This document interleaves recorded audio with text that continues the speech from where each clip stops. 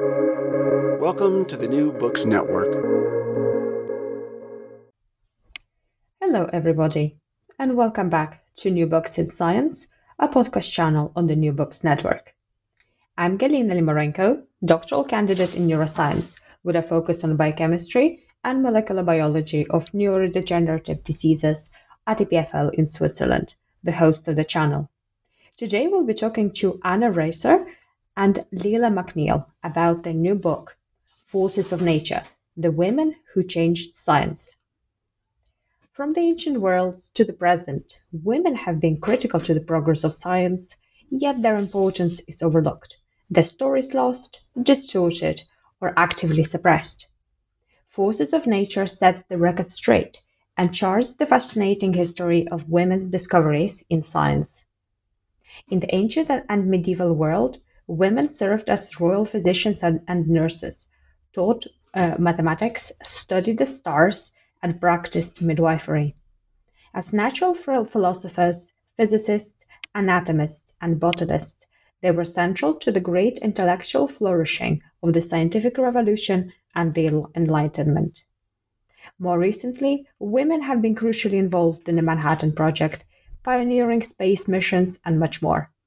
Despite their record of illustrious achievements, even today very few women will win Nobel Prizes in science. In this thoroughly researched, authoritative work, you will discover how women have navigated a male-dominated scientific culture, showing themselves to be pioneers and trailblazers, often without any recognition at all. Well, Anna, Leila, welcome to the show. Thank you for having us. Thanks so much for having us. Oh, it's really great to have you here. All right, so as we witnessed the unprecedented times of the global COVID pandemic, I was just wondering if we can start by you reflecting on how it affected you and your work, and also maybe some takeaways that you gathered from all of this experience. And we will start with Anna. Oh, sure. It's difficult to put a book out during a global pandemic. We were sort of fortunate in that most of the writing and editing and everything took place before all of this happened. But the book was scheduled to come out in the fall of 2020. And so that definitely put a damper on things. And then it was difficult for me at least, it was really hard to imagine putting a book out into such a world. You know, we weren't going to be able to go on tour. We weren't going to be able to go to bookstores to do that. It was just a really strange, experience, I think. I'm not sure what else to say about it. Yeah. And you yourself, how did you adjust? I didn't. I'm sure that will catch up with me eventually, but yeah, no, I didn't. I had a lot of family stuff that was going on at the same time that was really difficult, and so I think it only feels like just now that I'm kind of being able to reflect on everything. It was just kind of really full on for the whole year. So yeah.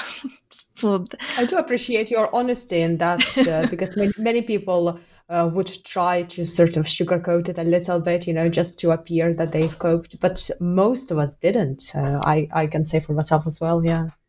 And Leila, what about you? Same that Anna said about having a book come out during this time with a lot of the limitations that were put on how we were able to interact with readers, and not being able to do much in the way of one-on-one in-person interaction with readers. And that was difficult. And I mean, also on a personal level, it was difficult to have a book come out in the summer of 2021 during the pandemic. I lost people during the pandemic that I would have been so overjoyed to have shared this book with and this project, family members who've seen me want to be a writer and saw me going through the writing process, didn't get to enjoy the kind of end result, and that was kind of a bittersweet part for me. Oh, I'm very sorry about that. Yeah, I mean, I'm sure that it's something that thousands, if not millions of people experienced as well. So yes, I'm sure there are a lot of people listening out there that understands that. Okay, so last pandemic question. How is your sourdough? I have a tiny kitchen. I can't make bread in my kitchen. It's way too small. So, but I did have, my friends did make me some, and it was very good. And I did have a friend give me a sourdough starter, which I neglected and killed. Shh, don't tell anybody. Oh dear. I did not make any sourdough, but I did make many different kinds of breads that I hadn't made before. And it was a good distraction. Some of them were like a 5-hour process. So, that was a nice 5-hour distraction out of a day that was, bombarded by bad news. So I did do some bread, just not sourdough. No, fair enough. All right. So can you tell us a little bit more about yourself? And we'll start with Anna. Sure. I am a historian of science, technology, and medicine, more technology than anything. I have a PhD from the University of Oklahoma, and with Leila, I am the co-founder and co-editor-in-chief of Lady Science, which is an online magazine and podcast about women and gender in the history of science. And that collaboration with Leila was the sort of beginning of our writing partnership, and more or less the reason that the book came to be, I think. And so how did you get interested in the history of science and science journalism? Well, my background is in art, and I guess I just usually tell people when I graduated from art school, grad school really was the best career option for me. So I had taken some like upper division history surveys, and so I was young. I didn't really think about it very much. I applied to some graduate programs, and Oklahoma gave me the best deal, so I went there, and I really did fall very deeply in love with that work. And when I'm not doing lady science or forces of nature type stuff, my interest is the American space program in the 1960s.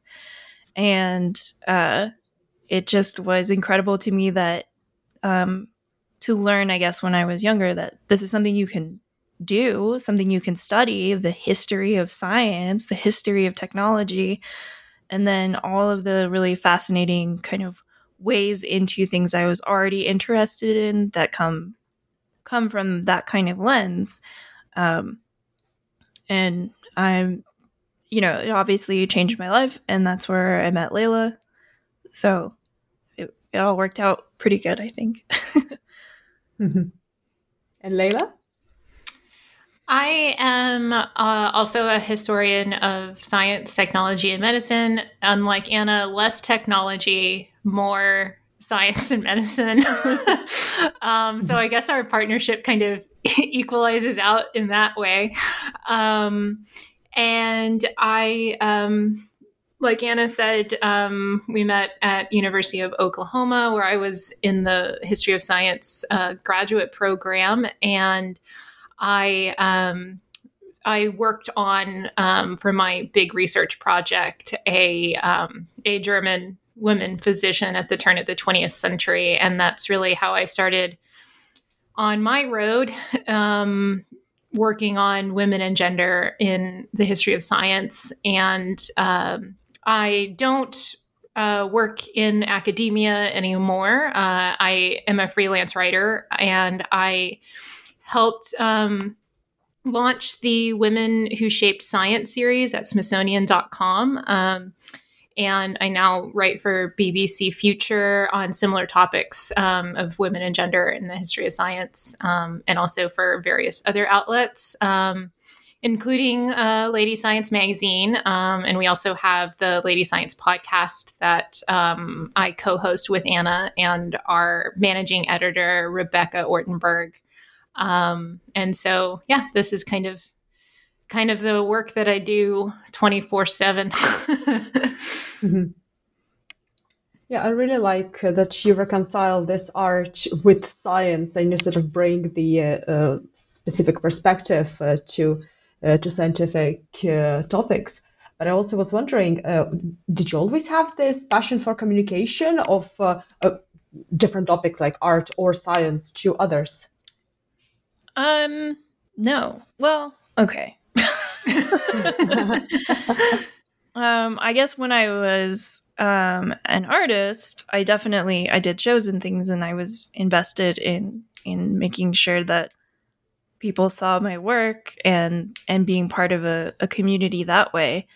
And I think when Leila and I were in grad school, that was one of the things that I was really missing, was that kind of feeling of being part of a larger community. Obviously, we had, our cohort in grad school and the academic community, but having come from somewhat outside of that, I felt that I really wanted that to be part of my life as well, going forward. And also that the topics that Leila and I were most interested in, particularly like women and gender, were just not like a huge part of our graduate curriculum.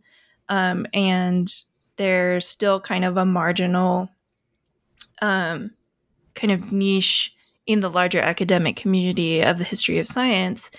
And I think we both thought that was really unfortunate because, some of the things we read in high school really changed the way, or in grad school, really changed the way that we thought about not just our academic interests and, how to do scholarship like this, but also just how we thought about the world. It definitely changed it for me. And there were, at the time when we started Lady Science, that was sort of the heyday of the academic blog. And there just wasn't really a lot out there that focused on the kinds of things that we were most interested in. And so, as we typically do whenever we start a project, we just went for it without planning too much, because it was just something that we wanted to do and we saw a place for it. So I think the interest in like doing this kind of like public facing work grew out of just needing a place for ourselves to do it, and there's no reason not to make it public. So that's kind of what we did. So all of this basically culminated in one of your projects, which is the book, The Forces of Nature. So what is it about, and how did you come to writing it? Go for it, Leila. Okay.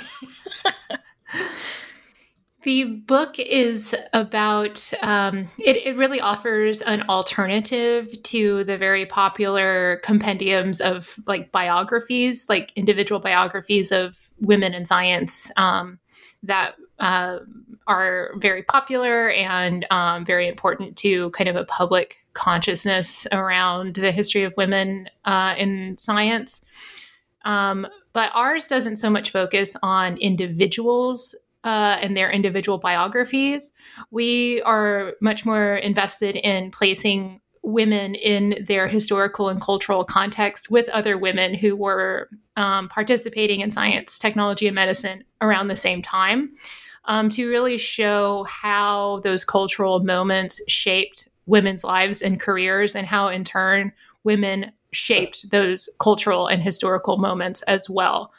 Just to give us a little bit of a deeper, richer, more textured understanding into the history of science and how gender and women have shaped that conception of history and science. And we came to writing this book really out, like Anna said earlier, grew out of Lady Science in that the things we were interested in when we created Lady Science are the same things we bring into the book itself. But on a more like technical level, how this book came to be, the publisher found us through Lady Science as well and reached out to us and thought or wondered if we would be interested in writing a book for them.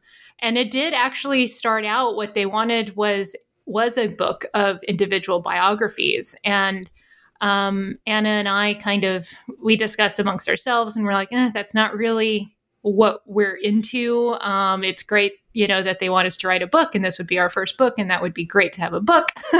But we really wanted to kind of push it a little bit more towards what me and Anna do and what we think is important to put out there into the world. And so we settled with the publisher on what the book has become, which is more of a more holistic look at women in the history of science rather than individual biographies.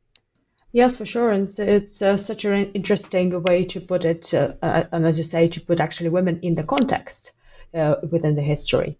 So what roles did women play in the history of science? Basically anything you can imagine. Yeah, the book covers it has a kind of like textbook kind of layout so that it covers, antiquity to the present. So there are women in basically any discipline that you can imagine. And one of the things that we really tried to do is to draw out some of these stories that are not as well known and to kind of think about why they're not as well known. So, Marie Curie isn't in the book at all, except at the very end, because I think everybody is, at least passingly familiar with her story. And also she is one of those people who, the reason we are familiar with her story is that she has all the kind of like traditional accolades that we associate with science, her 2 Nobel Prizes and her publications. And not that Marie Curie didn't deserve all of those things or actually work very hard to get them because she was a woman in a male-dominated field. It's just that the nature of science is not one solely of like individual geniuses making, these earth-shattering discoveries. Science is done by people in collaboration in communities. And so we wanted to also look at people who just did science, just sort of plugged away at this work and were very diligent in their sort of pursuit of knowledge about nature, but maybe didn't get Nobel Prizes, maybe, because they were unknown or because they weren't allowed to publish or whatever. So, and then also like, as you go back into the earlier period, we're looking at activities that are not always classified as science. We talk a lot about midwifery and nursing as professions that have been historically feminized professions, mostly women doing this work, and are not often classified as scientific or medical work in like a professional sense, in part because it's mostly women doing it. So in terms of like roles that are played, yes, you have your Marie Curies and you have your Florence Nightingales and your Rosalind Franklins, but you also have people who are working as anthropologists and archaeologists in relative obscurity, who are doing that work because they want to study their own heritage and to better understand it and to see it in through their own eyes instead of the eyes of like white colonizers. We talk about myths and magic and mysticism and all these ways that women are creating and codifying knowledge of nature in ways that people are not considering science at all. So yeah, any role you can think of, really, from principal investigator to human computer to lab assistant to field technician to midwife to whatever. So as you mentioned, your book is written in chronological order, so from the antiquity, then Middle Ages, and all the way to the modern day. So we're just wondering if you can tell us about a couple of women from all of these different time periods that stand out most for you. I think I'll start, I guess, at the beginning. So when the book starts with the antiquity period and Middle Ages, and one thing I want to note about studying antiquity is that we have very few records of an individual life from this time period for both women and men. And it is definitely more difficult to find sources on women during this time period. And so one of the ways that we look, I mean, everyone knows kind of about Hypatia of Alexandria, and largely through kind of the sensational death that she underwent. But what we do, instead of just focusing on Hypatia, which a lot of people know and can Google her story to understand who she was, is we look at where the gaps are in our understanding of women in antiquity. And where there are gaps, we try to make educated guesses based on the sources that we do have of if a woman was participating in science during this time, what would that look like? We have kind of an idea of what science and mathematics looked like during this time. So if a woman was part of that, how would that go? What would that look like? And one thing that we're very clear about in the book is being clear about what we don't know. And when we are making those educated guesses. And then when we move into the Middle Ages, when we have more written materials, we do come across some figures. One of the ones that we write about in the book is Hildegard of Bingen. And she was an abbess, but she was also a polymath. She composed her own music. She wrote natural history. She did so many different things. And what we focus on in the book is her cosmology and how she received her cosmological visions of the universe through mysticism, through divine union with God. And as a woman in the church, it was through these visions, through being able to claim mysticism, that she was able to have any sort of recognition in cosmology. The only way that she could really be listened to was to claim this as union with God, that these weren't visions of her own mind, that they were visions coming from God. And we don't usually put Hildegard in the category of cosmologist, but she was very much participating in the discussion of medieval understandings of the universe through religion. And we thought that was a really important angle to kind of tease out of her story. And then when we move into the Renaissance, we have women like Maria Kunitz, who was an astronomer and mathematician, and she published a book on her own dime, which was a book of astronomical tables. And she was very much well-versed in what was going on in astronomy at that time. She was an advocate for Kepler and his 3 laws of planetary motion, which were somewhat new at the time. She published her book in German and Latin, which was a really innovative approach because German was not yet a scientific language. So it made this work more accessible to people outside of the academic elite, which were reading Latin. And that book helped establish German as a scientific language going forward. And her story is really extraordinary, and we usually don't think about her in the context of the history of astronomy or the history of mathematics, because you did have your Keplers of the time, and usually those are the people who kind of suck up all the air in the room. But then going forward from there, we have women in the 19th century who, at the time, there were so many technological advancements in printing going on. We have the introduction of the steam press. We have increased rates of literacy.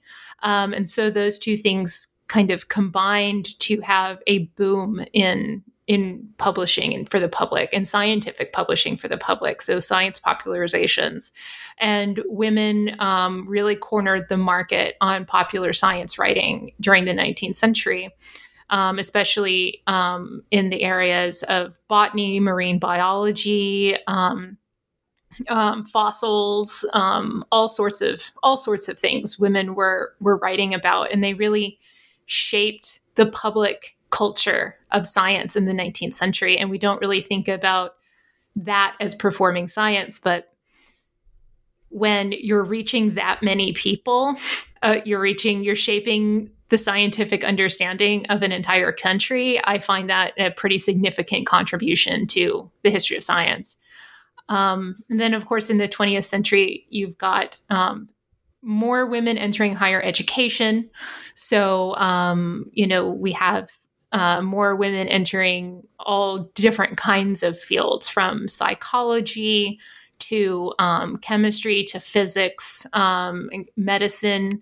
And, when we get into the 1960s with the civil rights movement, we have more Black women and queer women entering scientific fields and shaping our understanding of those fields through their lived perspectives as Black women, as queer women. And some notables from there, one would be Mamie Phipps Clark. She was a Black psychologist from Columbia, and she was really fighting against the scientific racism in the field at the time. And one of her psychology projects, where she was looking at how race and racial identity impacts Black children and at what age that happens. And it's popularly known as the doll test. And what they found was pretty alarming, was that children in segregated schools start to internalize negative perceptions about Black children and Black people at a much earlier age. And that study was used as evidence for desegregating schools in Brown versus Board of Education. And that was the very first time that a social science had been used as evidence in a Supreme Court case. And so really what's important in this story is that it took a Black woman to shape the knowledge that we have about psychology and race. That before that, a white woman could not bring that lived experience to the work. And so really what we're trying to show with these stories is that the more diverse experiences that you have in science, that actually shapes the way science is produced. And that shapes the knowledge that we have. And one of the reasons it's important to, kind of break up this homogenized white guys club of science that has reigned for so long. And then we kind of end in the present day with women like Jocelyn Bell Burnell, who is still living. She discovered pulsars and she was overlooked for a Nobel Prize. And it went to, I believe, Anna, right? Her male professor. Yes, sorry. Yeah, okay. But really what we're trying to show when we come into the present is that, you have read this entire book from antiquity to now. We have shown you that it's not a question of if women have participated in science. We have shown you that they have. And so, what we need to move towards now is breaking down those systems and structures that have kept women from view and keep women from succeeding and excelling into higher positions. We really want to turn the gaze from getting women into science, showing you these role models to get you there, and looking at the overall systemic oppressions that make women leave. And that's kind of where we end, looking at things like, investigating how sexual harassment and sexual violence and things like that shape the experience of women in STEM, which keeps them from pursuing careers and advancing into leadership positions within the field. So yeah, that's kind of, that was a really long answer. I apologize. No, it's really great, really detailed. So the point that I really appreciate that actually both of you made, that many women, they just didn't have this kind of spotlight on them, like, for example, Marie Curie did, like Anna told us. And many of them, they just did their work without actually asking for like acknowledgement as such. So the way you would raise your children, you just do it because you have to, and you love your children, and you don't ask for like fanfares and Nobel Prizes for it. Right. So I think there was a bit of a lack of acknowledgement as such for the image of the women in science in those days. Well, I think that there were a lot of women who were asking to be heard and were kind of clawing at the edges of the kind of the scientific establishment. People in, some women like in the 19th century did put up a pretty big fight to be able to present their work to the Royal Society, for example. Someone like, if for a later example, someone like Vera Rubin, who was a cosmologist and astronomer, she wrote a incredible paper providing evidence for dark matter, and her advisor told her, well, obviously you can't go to the conference and present it because you have a baby. And she said, excuse me? He was like, I'll present it for you, but I have to put my name on it if I'm going to do that. And so she said, absolutely not, and went to the conference anyway and presented it herself. I think that also one of the things that we try to be really careful of in thinking about women in the past is to try not to use our understanding of these kinds of structural oppressions and marginalizations to strip women of their agency. Because I think that a lot of women who were doing this work knew the score. They knew that they could spend all their time lobbying to get into a scientific society and not get it, or they could spend their time working and do their work. So I think in terms of like asking for recognition, I think it's important to remember also that like these women knew what they were doing. They understood the culture that they were part of. And I think there was a lot of just picking your battles going on, and it's important to us to try to make space for that agency wherever we can, to think about how women understood the social worlds that they were part of and how they navigated them, and often how they bent those rules or used them to their own advantage. Leila mentioned about this sort of publishing boom in the 19th century that a lot of women became part of. They saw an opening. Publishing houses didn't have enough male authors to cover the demand for natural history writing. And so women stepped into that gap and made, successful careers for themselves in ways that they knew they could, that they could write from home while still caring for their home and their families. They could anonymize themselves and pretend to be men. Like, they understood what they were doing and the systems that they were part of, and they still managed to like make their own way. And so I think that's something that we really want to remember when we look back into the past and talk about structural issues, is that they are not like, they are embedded systems, not sort of these like overpowering like laws of nature. And they're embedded in the same social world that these women are, and they understood them. That's excellent clarification. It's really, it really clarifies everything. So I was just wondering, what were the differences between different places in the world? So are the women in the Western world versus Eastern world, for example? So I do want to acknowledge that is one of the limitations of the book, that Anna and I've worked largely in the 19th and early 20th century, and Anna works largely in the mid 20th century, so of the US and Europe. And so we are kind of, we don't have infinite time to write a book, and we are somewhat bound by our own expertise. And so we did try to cover as much as we could globally, also with the languages that we know. We are kind of bound by that as well, on how far geographically we can go. So I do want to just put that out there, that is one of the limitations of the book. But what we do cover globally, we cover Egypt and China.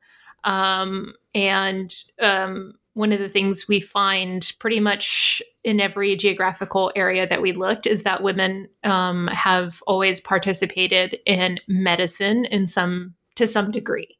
That they've been performing, as Anna mentioned earlier, as midwives.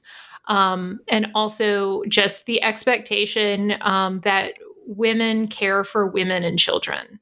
That also seems to be a somewhat global issue and global phenomenon, which has made medicine historically an area kind of rife with women.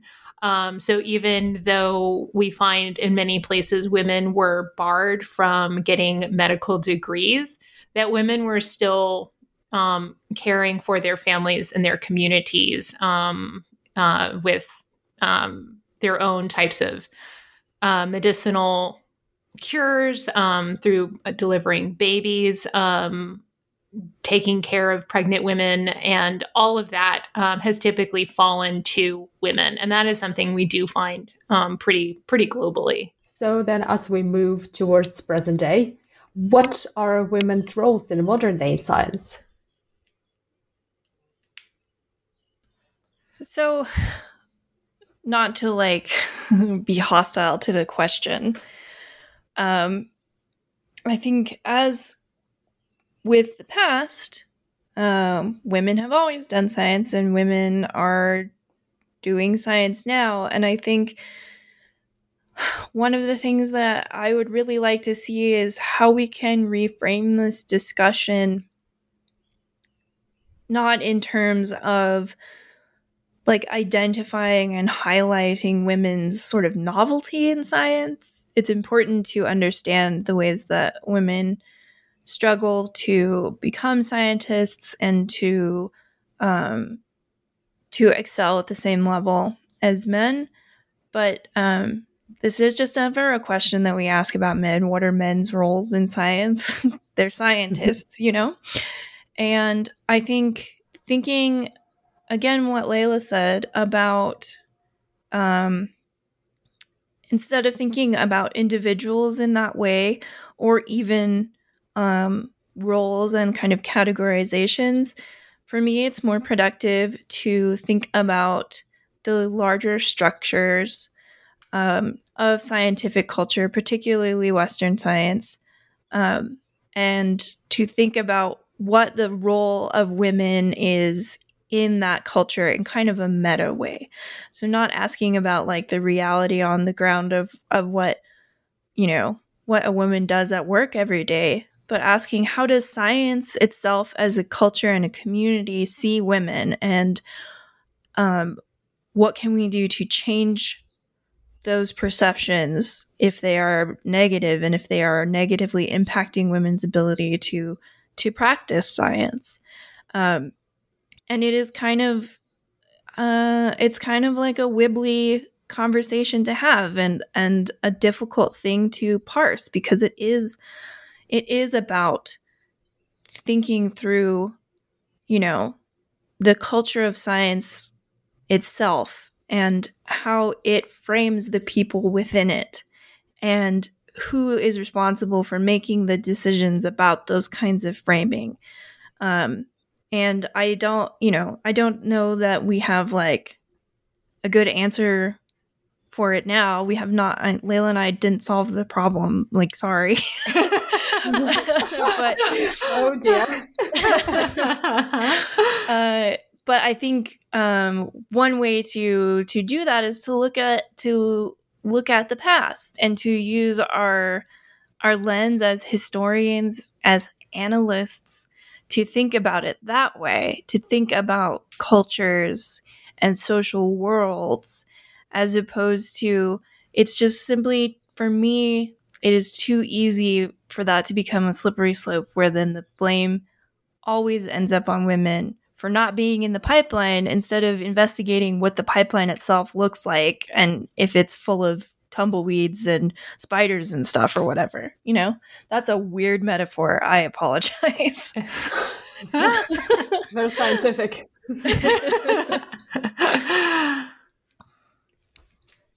So I really appreciate the point that you made. So it's more systematic obstacles for women's place, more visible in science, really. And as you say, we should really have to ask this question. So in ideal world, we wouldn't even have this kind of discussion about women's place in sciences, because it would just be like a normal thing for women to be there. So what are any, if any, success stories on how as community we really start to improve on how women are represented in sciences? I mean, just looking at the progress since women were allowed to join higher education in the end of the 19th century to today, I mean, there has been undeniable progress. It started out with white women being able to enter into higher education, and Black women fighting to also be there. And so, we have seen higher numbers across demographics of women entering into higher education in the sciences. So there definitely has been some progress there. There has definitely not been enough progress in the acceptance of women of color as scientists. I think one of the things that Anna and I joke about is that we're all still suffering from a 19th century hangover about that's a very long hangover. Yeah. About women's place, about the place of women of color, all of these kind of 19th century stereotypes about how we scientifically classified women and women of color. And, during that time period is when we really got the emergence of what a scientist looks like physically looks like a white dude in a lab. And so we still bring all of those stereotypes and all of those understandings of what a woman is and what a man is into our understandings of what a scientist can be and who a scientist can be. And that is still very limiting for any woman who wants to pursue a science as a career.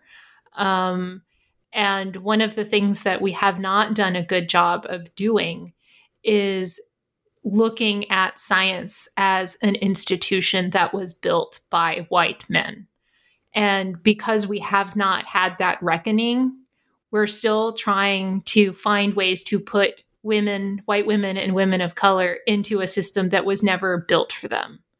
And that's one of the things that we really want our historical work to do, is to show that if the system was built by white men, we can build something different and we can build something better that is much more inclusive of human difference. And I don't know if that's more of a digression, but I think it's more of a stalemate, that until we can kind of tear down those structures, we're going to continue to have this problem of women leaving scientific fields before they can excel into leadership positions. I hope that answered the question. Yeah, for sure. And we do indeed need more systematic interventions to change the system itself, as you say, to have more equitable representation of women in scientific establishment. Yeah, absolutely. And because when, we peel back the layers still of, we can have the role models of a woman in a field, but that's really the first layer. When you start peeling it back and you see still who's like controlling funding, who's controlling access to research that women need, who's running universities, who's running labs, things like that, you keep going back and back and back, and you find that it's still largely white men controlling those larger systems. And when you have, as we've seen in the last several years, when we keep pulling back those layers, we keep seeing the men who are controlling these are serial harassers, and serial abusers of grad students. And those types of things matter. It's not just about having the woman role model. It's about going back and back and back through the system to see where the failures are. And sometimes those failures go all the way to the top. Yeah, for sure. So I was just wondering, what discoveries along your journey to writing Forces of Nature surprised you the most? Well, I think there are two things that were shocking to me. One is that some of the women so we began the process by just kind of making a list of women in science and then thinking about ways that we could group them kind of thematically, either by, their discipline or time period or certain experiences they had in common, to talk about these kind of larger historical contexts. So as we were going through our list, we were using a lot of resources from outside to make this list to start with. And we did find that at least a couple of people on our list were not real people and never existed. And also, and not just were like mythical figures in history, but were like made up by the internet. One of those is Merit Ta, who was supposedly the first woman physician in ancient Egypt. It is pretty clear that she never existed. So we had to kind of go back then and figure out, all right, what is the deal with women doctors in ancient Egypt then? Because it's clear to me now that this person is not a real person and there is no like archaeological evidence for her. So going back through and digging through that, and like Leila said, with the kind of limitations that we have in terms of our own expertise, and like, obviously I don't read hieroglyphics. So the best we were able to do in good faith was to make some inferences about what it might be like to be a woman doctor in this period, using the sources that we could find. And then I think the thing that I'm not actually that shocked that the internet invented a women first, because of the way that we consume media about women in science as like clickbait listicles that go around every time there's a birthday or an anniversary or a Google Doodle or whatever. Everybody has to write a piece about it to get on the hashtag bandwagon. And that stuff just gets churned out and repeated, and sourcing gets lost and misattributed. And so that didn't surprise me. I think what surprised me the most is the really sort of deeply personal and often traumatic realities of the stories that we talk about. Everybody always wants to ask us about like all these successes and stuff. But one of the things that I think we found was just how often women were just slapped down by the world. And whether we're talking about like Jewish scientists fleeing Europe to escape Nazi persecution and death, and then coming up against the sort of hard wall of American immigration policy in the 20th century, and how difficult it was for some of these women scientists to escape with their lives and then try to have another life somewhere else, because the universities that they were trying to get jobs at, which you had to have a job in order to immigrate, weren't taking women scholars. So things like that. There are some stories in the book that we don't go into super detail about, but like just interpersonal stories of like intimate partner violence and abuse that people suffered. And I think when we think about and consume media about women in science, oftentimes we're looking for happy endings and we're looking for heroic stories. But it's just as important to look at this sort of dark underside of this, because this is the reality for these women. They lived through this. Some of them didn't survive it. So it was shocking to me in that sense, just because I think we're so oversaturated with positive narratives. And it made me really rethink the way that I approach this history in my own scholarship, in my own thinking. And I hope that it does that for readers as well. Yes, for sure. Well, we've taken up a lot of your time. So I would like to ask, what are you currently working on, and what would be your next project? I am currently working on a proposal for another book. Unfortunately, I'm not writing this one with Anna. I'm still sending her all the things I'm writing and telling her to comment on them and help me. But the book I'm writing is a reframing of the modern history of astronomy and cosmology through the work of Henrietta Swan Leavitt. She was a Harvard woman computer who devised a very key relationship between light and distance. And that has become the measuring stick by which we have measured the galaxies and the universe for the last century. And I will be kind of following this distance measuring stick through the 20th century to today. That sounds super exciting. I hope you come and talk to us about your book once it's done. Yeah, I have to write it first. Oh boy.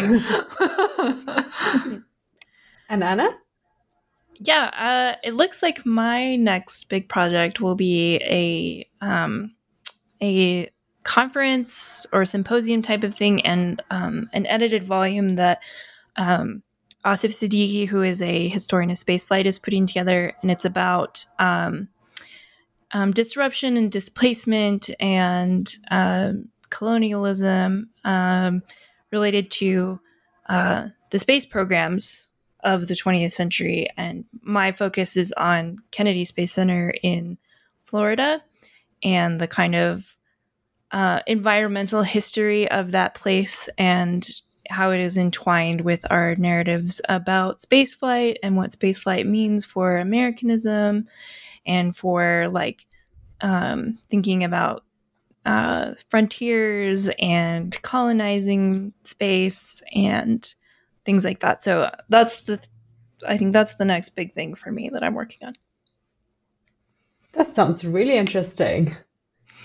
So, where can our listeners find more information about your work and your book?